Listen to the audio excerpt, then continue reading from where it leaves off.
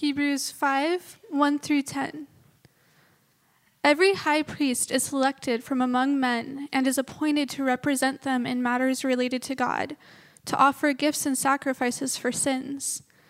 He is able to deal gently with those who are ignorant and are going astray, since he himself is subject to weakness. This is why he has to offer sacrifices for his own sins as well as for the sins of the people. No one takes this honor upon himself. He must be called by God, just as Aaron was. So Christ also did not take upon himself the glory of becoming a high priest. But God said to him, "You are my son. Today I have become your father." And he says in another place, "You are a priest forever in the order of Melchizedek." During the days of Jesus' life on earth, he offered up prayers and petitions with loud cries and tears to the one who could save him from death, and he was heard because of his reverent submission. Although he was a son, he learned obedience from what he suffered, and, once made perfect, he became the source of eternal salvation for all who obey him, and was designated by God to be high priest in the order of Melchizedek. This is the word of God. Good morning. Good to see you all. It's been a couple weeks, I think, last time I checked. I'm Dave Gunlock. I work here sometimes. I want to thank Daniel Gaiman for preaching 2 weeks ago. Great message on the Passover lamb. And Craig Hill last week on the blood of the covenant. We have sort of a blood theme going these 3 weeks. Didn't plan it that way, but that's how it's working out. But really great stuff, and I'm really excited to jump back in. Just to let you know what I've been doing since they've been preaching for me. I got to go on 2 trips in the last 2 weeks that I have pictures for, just to get you into my life for a second. So my wife turned 40 this year. She really wanted to go to Yosemite and hike Half Dome. She's never been to Yosemite. So we got to do that 2 weekends ago. There's us. You can barely see us. I swear that's us. At the top of Half Dome there, looking down, you can see El Capitan down in the valley. We were real happy to finish that hike. So turns out hiking Half Dome is harder at 42 than it is at 27. Just turns out. I learned that. But we were just there for 2 days, had just a wonderful time without the kids and just delightful time. And then this last week, I had a wonderful gift of getting to go to Jackson Hole, Wyoming for 3.5 days by myself. Which, when was the last time you spent 3.5 days by yourself, if you ever have? It was absolutely wonderful and refreshing and beautiful. I did some fun hikes. I'll show you one picture. This is Taggart Lake. Ray had a photo of the Tetons. I think mine's as good as his was, perhaps here. I spent hours sitting, contemplating at that lake, and it's hard to tell which is sky and which is lake, but just a delightful, wonderful time. So I am very refreshed. I'm relaxed, and turns out not working is better than working. No, I'm absolutely so happy to be back and jump back into my life here, but had a really great time and just beautiful time with the Lord. Very much felt his love and affirmation and refreshment. So I was very grateful for that and grateful to be back. So we're going to continue in our series today. We're midway through this summer series. We're looking at the person of Jesus, who he is and what he's done. We're doing that through looking at the Old Testament stories and themes and how he fulfills many of the themes. And the hope is that we come away from the summer with a bigger, fuller, more diverse picture of who Jesus is. Hopefully you walk away going, man, I had a pretty narrow picture of who Jesus is. Now that picture has really expanded. I see just all the fullness of what he's done. And also along the way, I'm sure, hopefully you're learning the story, God's story along the way and saying, wow, this is really an amazing story. It actually fits together pretty well. Turns out it might be true. Like this is pretty amazing. It really coheres. And so that's the hope and goal. So let me just remind you, I'll take you back to our little images we've been going with, just to take you through the last 2 weeks since I wasn't here. The Israelites ended up in Egypt, right, for several hundred years. They became slaves. Daniel 2 weeks ago taught on how God, through the 10 plagues and then through the final plague of killing the firstborn in Egypt, but preserving the Israelites through the Passover, the original Passover, he brought them, here they come out of Egypt, through the Red Sea, and then they came to Mount Sinai, right? And Craig Hill last week talked about how at Sinai, God formed a covenant, this binding relationship. He said, you're my people, I'm your God. And there's really two aspects of the covenant that God lays out for Israel at Sinai. First, you have God's moral commandments for the people, which are articulated best in the 10 Commandments. And then along with that, you have the whole sacrificial system of building a tabernacle and having priests and animal sacrifices. This was all part of his covenant with Israel at that time. And so what we're going to do today is we're going to talk about Jesus, Josh already said it, as our high priest. And we're going to look at the role of the priests of Israel, especially the high priest of Israel, what they were called to do, who they were, and then how Jesus so beautifully fulfills the role, how he is our great high priest. And what does it mean to live today with Jesus as our high priest? So we're jumping back, millennium, back into a very ancient culture with very different cultural starting points. So journey with me, if you would, out of the modern era, out of 2018 Orange County, back to 1500 BC at Sinai. So we're going to talk about the priests today. Our passage, Hebrews 5, verse 1, actually really does a good job of summarizing what we need to know about the priest. So look at verse 1. The author says, every high priest is selected from among the people and is appointed to represent the people in matters related to God, to offer gifts and sacrifices for sins. It's a pretty good summary of the priests. Okay, there's three things that I see here. First, they are appointed among the people. Second, they are appointed to represent the people in matters related to God. And thirdly, they are appointed to offer gifts and sacrifices to God on behalf of the people. So let's just walk through that for a couple minutes, okay? First, the high priests and all the priests were appointed by God, right? Look at verse 4. No one takes this honor on himself, but he receives it when called by God, just as Aaron was. So first thing you need to know about being priest is you don't run for the office of priest, okay? There's no elections. It's not a popularity contest. God appoints. He chooses the priests. And the first high priest he chose was Aaron, Moses' brother, and then Aaron's sons behind him would be the high priests throughout the years. But they're chosen by God. They are set apart by God's own choosing. This began at Mount Sinai. And of course, he chooses Aaron and his sons, and he chose an entire tribe actually to be the priests of Israel. What tribe did God choose as priests? The Levites, right? He chose an entire tribe. This is fascinating. I didn't remember this until I studied this. So back to Daniel's sermon. At Passover, God, right, destroyed the Egyptian firstborn, but he spared the Israelite firstborn. And what he said is, now all of your firstborn sons belong to me. Okay? They're mine. They belong to me. All of them. Oh, actually, I think I have it. Oh, I'm going to read it to you.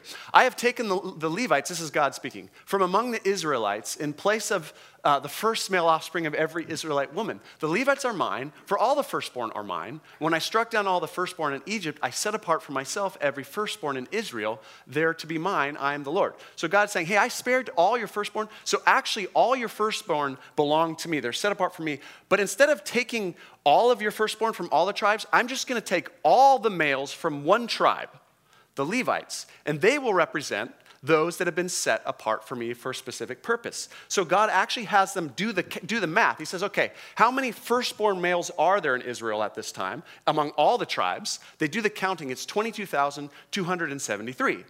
And then he says, okay, how many males total are there in the Levitical tribe? And there's 22,000. So almost right. He says, well, you still owe me 273 males. Literally, this is what happens.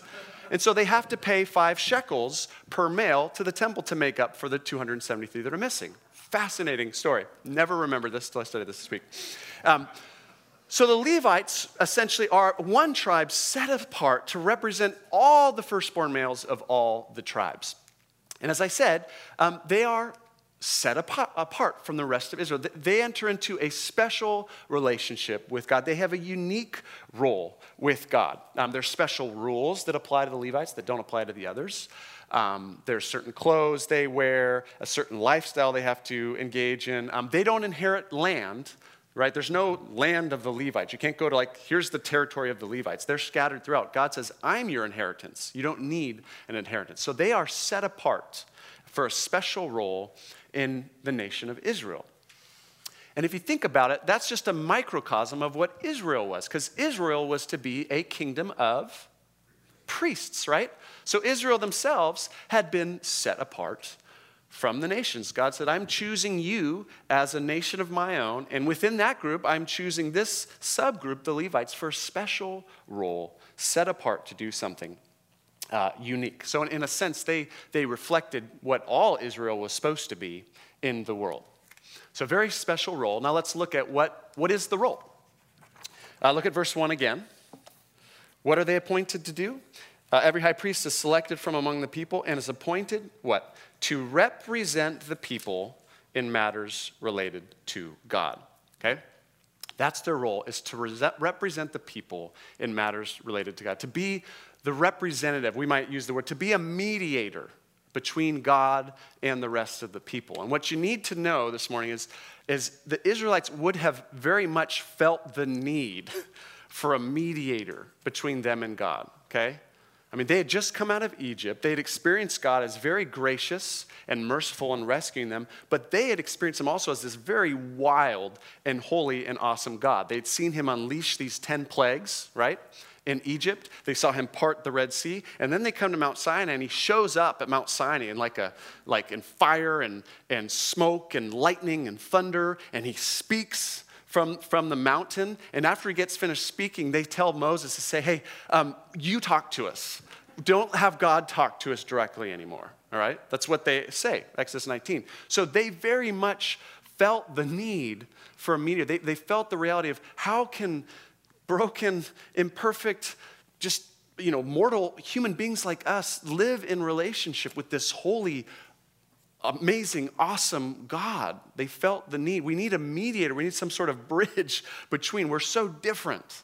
We need a mediator. And just as an aside, to me it's sad that in our modern age, we don't feel that as much anymore, right?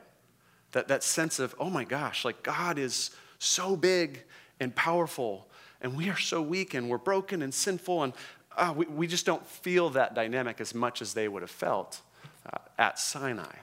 And so God had a solution for that. And he had several solutions, but one of the solutions was the priest.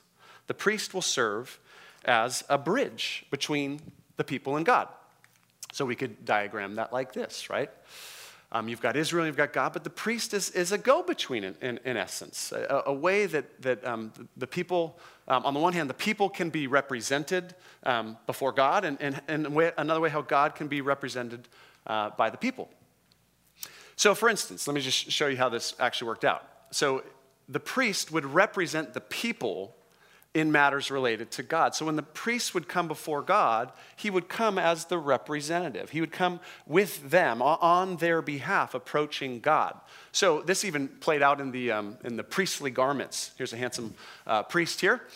And he would enter into the tabernacle, into the Holy of Holies once a year. That's where God's presence dwelt. But he had these different things on him. He had these 2 stones. You see the 2 onyx stones on his shoulders? I know you knew that was onyx stones. Look at those. This is what the Lord says. Take 2 onyx stones and engrave on them the names of the tribes of Israel. 6 names on one stone and the remaining 6 on the other. Aaron is to bear, listen to this, Aaron is to bear the names on his shoulders as a memorial before the Lord. So he literally is carrying the Israelites on his shoulders as he enters into God's presence. And then you have the breastplate with 12 stones, no coincidence that there's 12 stones. There are to be 12 stones, one for each of the names of the tribes of Israel. Whenever Aaron enters the holy place, he will bear the names of the sons of Israel over his heart as a continuing memorial before the Lord. So he comes into the tabernacle with Israel on his shoulders, the weight of Israel on his shoulders, Israel on his heart. And the Israelites would know as he enters in and communes with God in the temple, they would know we are being represented. We have representation. Our needs are being expressed. Our cries and our prayers are being heard through the high priest. So he represented the people as he came to God. And I think the other could be said to a lesser extent. He, in his own way, represented God to the people. He was a mediator. He could mediate God's blessing and God's forgiveness to the people. I was thinking this week of that priestly prayer of Aaron's that God gave them to pronounce, all the priests. Listen to this. The Lord said to Moses, "Tell Aaron and his sons, this is how you are to bless the Israelites. Say to them," many of you will be familiar with this, "The Lord bless you and keep you. The Lord make his face shine on you and be gracious to you. The Lord turn his face toward you and give you peace." So the priest is mediating the blessing of God to the people. And the people are receiving God's blessing in a way that they can handle, in a way that doesn't terrify them. They can hear with a human voice, God will bless you. God will turn his face to you. God loves you. It was God in a way that they could take in, that they could relate to.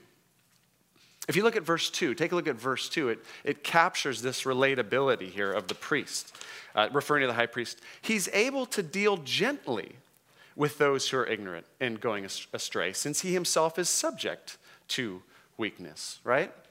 Here's a guy that I can relate to. He's a human being. He's weak too. God is, man, he's out there and he's big and he's wild. I'm not sure what to do with him, but here's someone with skin on that I can relate to. And the idea is the priest was supposed to be a very pastoral, shepherding presence, right? They're to be gentle. They're to encourage the people. There was a way that the people could engage in relationship with God, in a way that they could take in and receive. All right? Make sense? So that's the first role, is to represent the people in matters related to God. And then secondly, let's look at the end of verse 1. Take a look. And to offer gifts and sacrifices for sins, right?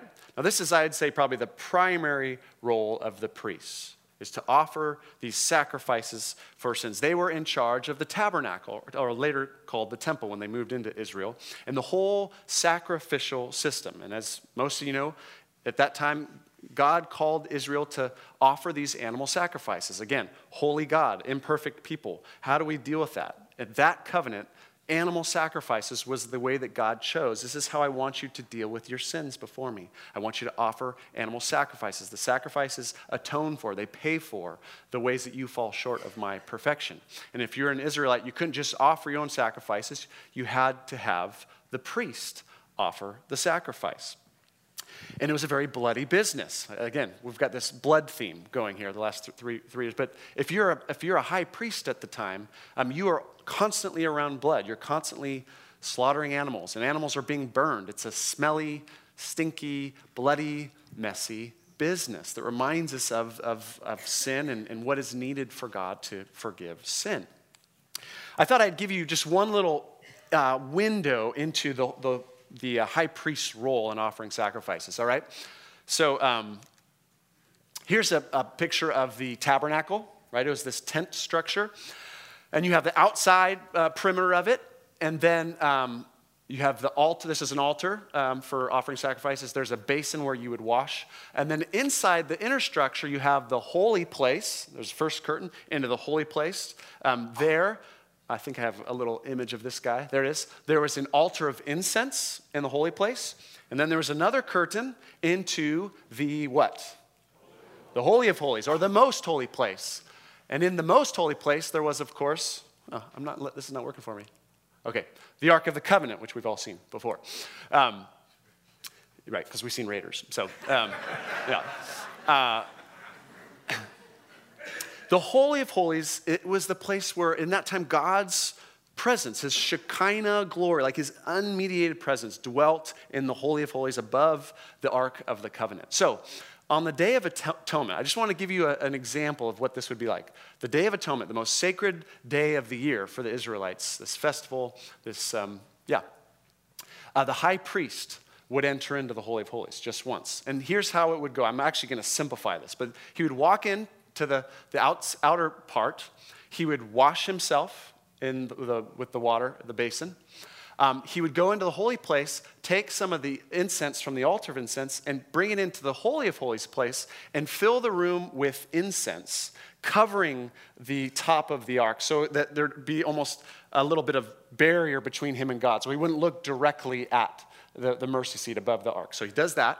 Then he comes back out, and he offers a bull as a sacrifice on the altar that you can see. The bull is offered for his own sins. Okay? He's a sinful person. He's not perfect. So he offers the sacrifice of the bull. He takes the blood from the bull into the Holy of Holies, and he sprinkles the blood on the top of the Ark of the Covenant. He comes back out, and he takes 2 goats, and he casts lots. One of the lots, you don't want to be either of the goats, by the way, but one of the lots falls on a goat, and that goat is sacrificed on this altar as well.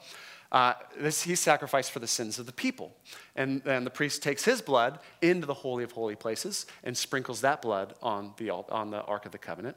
Comes back out. The other goat that is cast lot is called the scapegoat, which we all know that phrase. And what the priest does is he puts his hands on the goat's head and he pronounces over the goat the sins of Israel.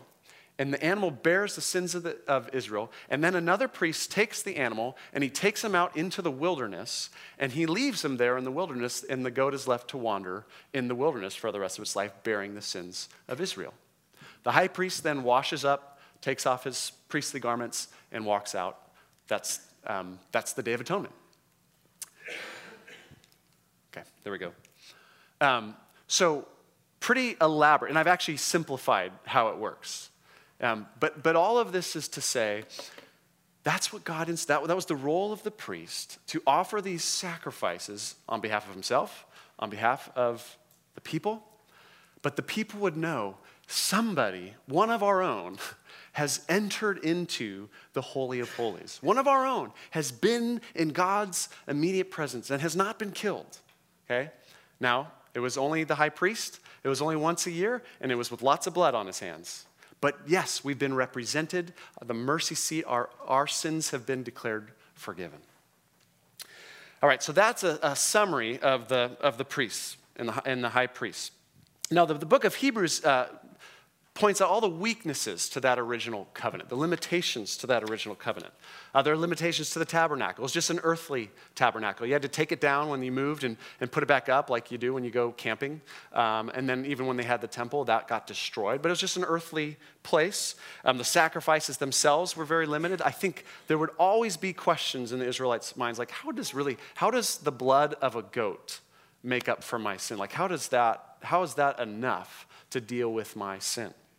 And of course, there are limitations to the priests themselves, right? They were themselves, they were human beings, so they died. They needed to be constantly replaced over the years. And then, of course, they were sinful people themselves. They weren't perfect. They were broken and had to offer sacrifice for their own sins as well as the sins of the people. And as you kind of hear the story of the priesthood throughout the years, you see that the priesthood increasingly got corrupt. And these men abused their power and were not the people that I think God had set out for them to be, for the most part. A lot of hit and miss, as we've been saying throughout this series. So there's this need, of course, for something different, something superior, for a new high priest. And that takes us, of course, to Jesus. So with that background, let's look at the ministry of Jesus, really the person of Jesus and who he is and what he's done. All right, how are we doing so far? Good, you're more than halfway there. Just want you to know that. So some of this is review, but really interesting stuff. Again, culturally so distant from us, but I think the deep truths are things that we can relate to as much as ever. All right, so let's look at Jesus through the lens of verse 1. Like I said, these 3 things that the priest did and how Jesus does this. Fascinating. I wish I could do a whole series on what I'm about to say, but I shan't for now. So first, every priest is selected from among the people. The priest is appointed by God, and that is very true of Jesus, right? Jesus didn't run for high priest. He was appointed by God, his Father. Look at verse 5. In the same way, Christ did not take on himself the glory of becoming high priest. No, but God said to him, "You are my son. Today I have become your father." He was appointed by God. First Peter tells us that he was chosen before the foundation of the world to be our high priest. Now that should raise an issue for you. Jesus was not a Levite, was he? What tribe is Jesus from? Judah, right? That's the tribe where what kinds of people come from? Kings, right? Kings, right? So he's from the kingly tribe. So how can Jesus, a non-Levite, ever fulfill the role of high priest? Well, we have it in verse 6, and this is where I'd love to preach a sermon that I'm not going to get to preach today, but I'll give you a little glimpse into it. Verse 6, God says in another place, you are a priest forever in the order, not of Levi, but in the order of Melchizedek. So you are a priest, but from a different order of people than the order of the Levites. Now, Melchizedek is this mysterious figure that shows up for 3 verses in the book of Genesis. Fascinating story. This is 500 years before Sinai, before God institutes the Levites as priests. So he predates the Levites. 500 years earlier-ish, Abraham is in the land of Canaan, and his nephew Lot has been captured by these kings. So Abraham and his servants and men go and they take on these kings in battle, and they defeat these kings, and they bring back Lot safely, and they bring the spoils of victory with them, all right? So they're coming back. I want to read you these just very strange verses. After Abraham returned from defeating Chedorlaomer, if I had a boy, it would be Chedorlaomer, and the kings allied with him, the king of Sodom, okay, the king of Sodom is not a good guy, I'll let you know that, came out to meet him in the valley of Shavah, that is the king's valley. Then, here we go, then Melchizedek, king of Salem, this is the first time and the only time we hear of him in Genesis, brought out bread and wine. He was a priest of God Most High, okay? First time this guy's shown up. He's the king of Salem, most likely, ancient Jerusalem, okay? And he brings out a meal for Abraham after Abraham has won this victory. And it tells us he was a priest of God Most High. And I'm wondering, what is a priest of God Most High doing 500 years before Aaron? I have no idea. But there he is. He's a priest of God Most High. And he blessed Abram, saying, blessed be Abram by God Most High, creator of heaven and earth. And praise be to God Most High, who delivered your enemies into your hand. Then Abram gave him a tenth of everything, of the spoils of war. So you have this guy who's both a king and a priest, shows up out of nowhere. And what is clear in the passage, what Hebrews makes clear, is this guy, whoever he is superior in some senses, even to Abraham. And if you're a Jew, nobody's superior to Abraham. But this guy blesses Abraham. Hebrews says it's always the greater person who blesses the lesser person. And he doesn't tithe to Abraham, but Abraham actually tithes, which is what Israel did to the priests. He gives a tenth of what he received to Melchizedek. And then the guy disappears, and you never hear about him again in the story. So you have this ancient priest king from Jerusalem who shows up and performs the function of a priest. Gives a meal to Abraham, blesses Abraham, and Abraham performs the function that Israelites were to do of the priests in giving a tenth of their things to him. And then he disappears. It's just this fascinating story. And then he shows up again in the Psalms, in Psalm 110. So if you look at verse 6 of our passage, David, now 1,000 years later, is writing a psalm, and he's prophesying about the future Messiah, the future king of Israel. And he says this about the future king. You are a priest forever. This is quoting from Psalm 110. In the order of Melchizedek. Kings aren't priests. But he's saying of the future Messiah, you'll be a king priest. But you won't be a Levite. You're from the tribe of Judah. You will be a priest forever in the order of Melchizedek. This guy who has no beginning or end. We don't know his genealogy. Just shows up. He's like this timeless figure. And Hebrews says, well, that actually sounds a lot like someone else I know. Right? And so Hebrews now is showing us Jesus. He is a priest. He's been appointed by God. He's not from the Levitical line. He's actually from a superior line to that, from the line of Melchizedek. Fascinating story. We would love to give a whole sermon on that. He's the eternal priest in the same ways that Melchizedek is eternal in that sense. He's without genealogy. All right, so he is appointed by God. Secondly, what does it say? Back to verse 1, right? So he's appointed. Why? To represent the people in matters related to God, right? Jesus fulfills the role of representing his people in matters related to God, of being our representative, our mediator, right? 1 Timothy 2, there's one God and one mediator between God and mankind, the man, Christ Jesus, who gave himself as a ransom for all people. So to go back to our picture here, right? Jesus is the bridge. He's the mediator for us. He mediates God's blessing and God's presence to us on the one hand, right? That's what the Gospels and all the New Testament talk about. John 1:18, right? No one's ever seen God, but the only Son of God, he has made him known. 2 Corinthians 4, the God who has shown light in our hearts has given us the knowledge of the glory of God in the face of Jesus Christ. When we look at Jesus, we see the glory of God, but we see it in a way that we can take in without being destroyed. Right? We see God, he's God with skin on. God in a way that we can relate to, that we can understand, because he's one of us too. So he mediates God's blessing and God's presence to us. He is God, after all, that helps. And then on the other hand, he brings us before the Lord. He represents us in his life on earth. As he obeyed God, as he lived this perfect life, he does so as our representative. He's doing it on our behalf. As he dies, his death, the sacrifice, which we'll talk about in a second, he is doing that. He is dying on our behalf, right? I mean, to go with this image you've seen a couple weeks ago, he's dying as our representative, right? I'm thinking back to those two onyx stones, right? Aaron is to bear the names of Israel on his shoulders. And that's what Jesus is doing, right? He is bearing the sins of his people on his shoulders, in his body. He's becoming sin as our representative. So with that, let's turn to this final idea. He represents us before God. And then the last thing we said in verse 1, and the priest offers sacrifices to God. So I want to talk about the sacrifice of Jesus for a second, then we'll wrap up, through the lens of Hebrews, which is a little bit different than maybe the way you're normally used to seeing it. So turn to chapter 9, verse 11. I'm going to read four or five verses here. Chapter 9, verse 11. It's going to talk about the sacrifice of Jesus as our high priest. Really fascinating stuff.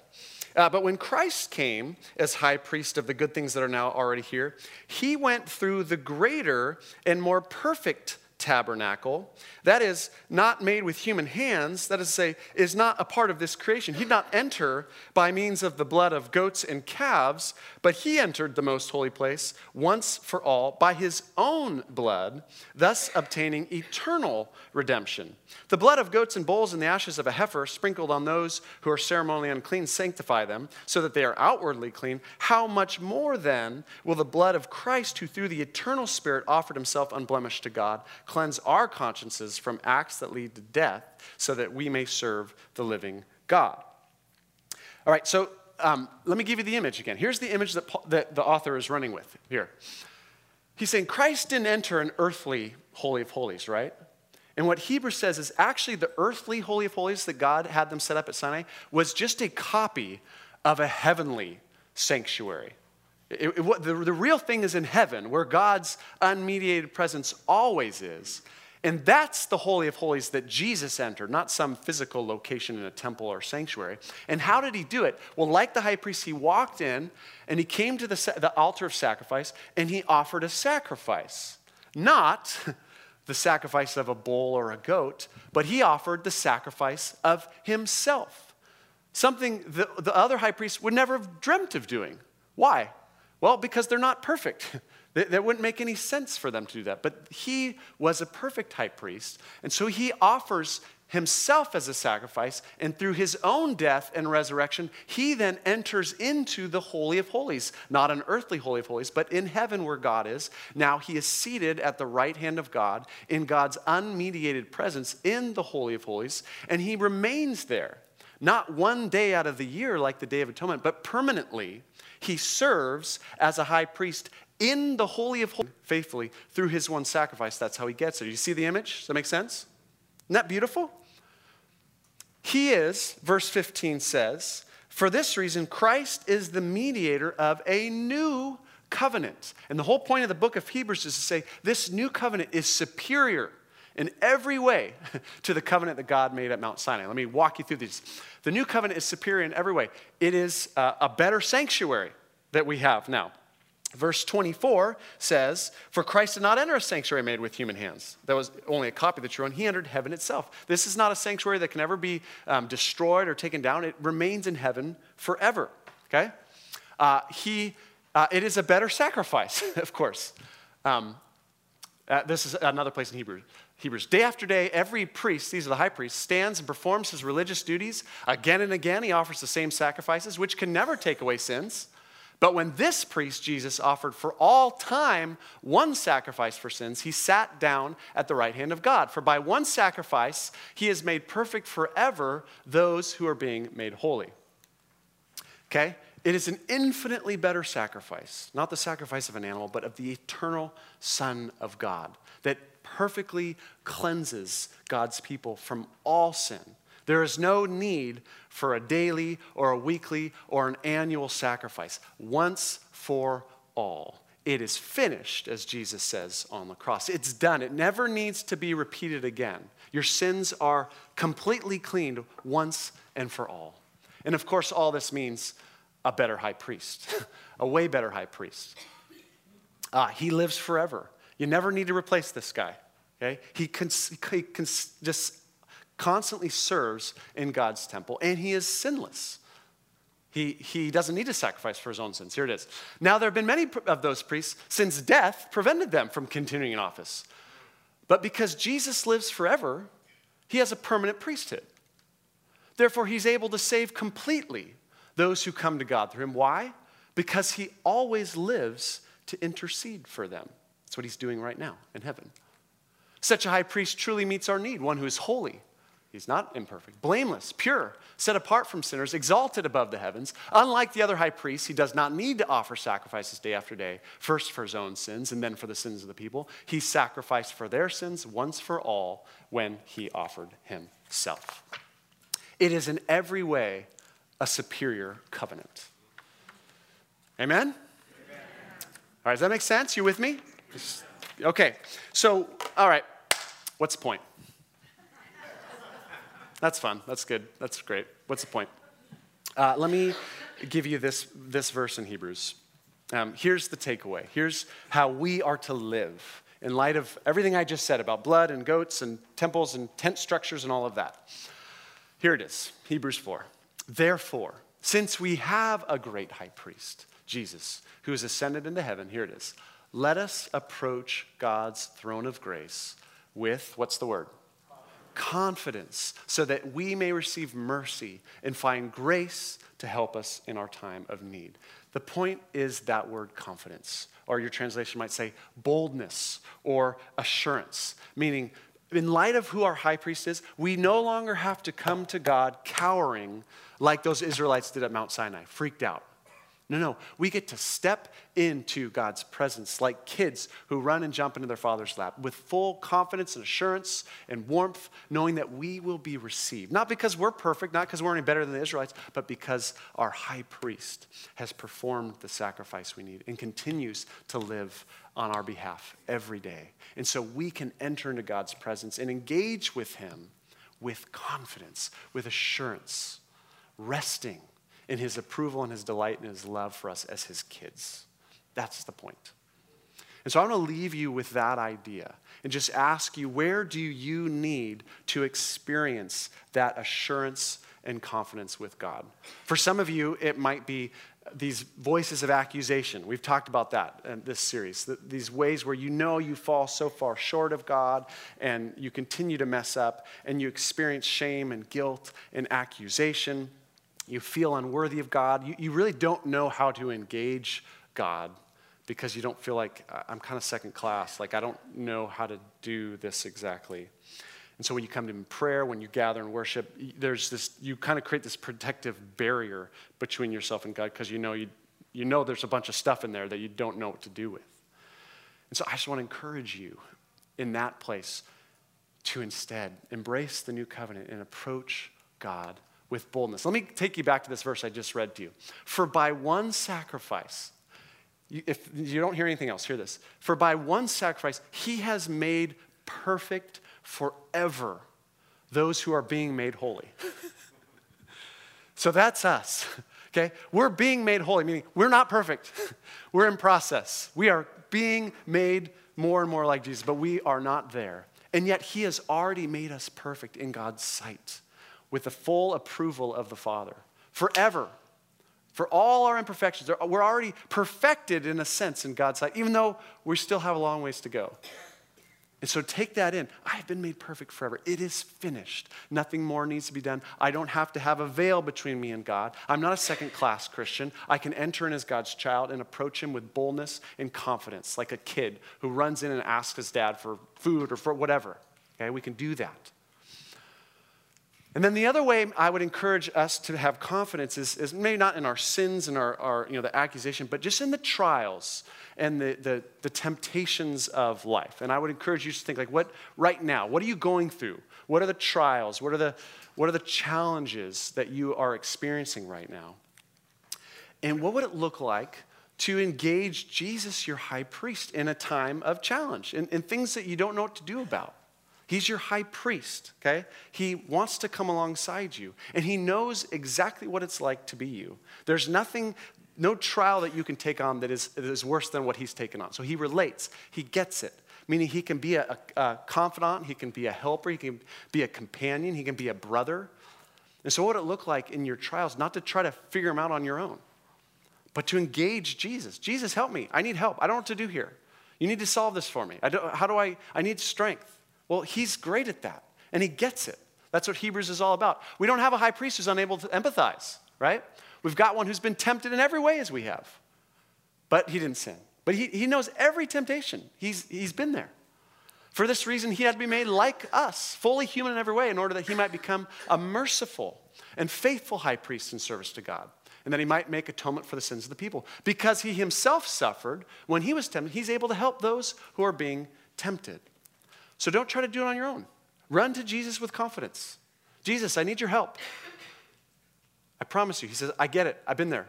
In fact, I've been a lot worse than where you are right now. Like, I've seen it all. I really have seen it all. Worse than you have. I'm there. I love you. I'll walk with you. So have the confidence to engage him. Don't do it on your own. Amen? Amen. So we're going to worship in a minute through song. And let's worship with boldness. Let's worship with confidence, with assurance that God looks at this and is delighted, not because we have great voices, not because we live perfect lives, not because our hearts are sincere, but because of what Jesus has done for us. That's what makes all this acceptable and work. So let me pray, and then we'll close. We're going to sing 3 songs on the back end to worship Jesus. Let's pray. Well, Lord, we today focus on one aspect of who you are. And we just are so thankful that you are our high priest, that you know what it's like to be human, that you get it, and that you offered a perfect sacrifice for us, that you stand in God's presence right now as his son, and you intercede for us. We are represented. One of us is there with God the Father always. And so I pray, Spirit, that you would just take these truths and make them real in our lives. Fill our hearts with deep assurance and confidence and love and approval, that we would know that you love us. And then we can come to you, and you're there to help us. We need to be reminded of that. So do that, we pray. Even as we sing now, may we receive the help we need, whatever we're going through this week, we pray. In Jesus' name, amen.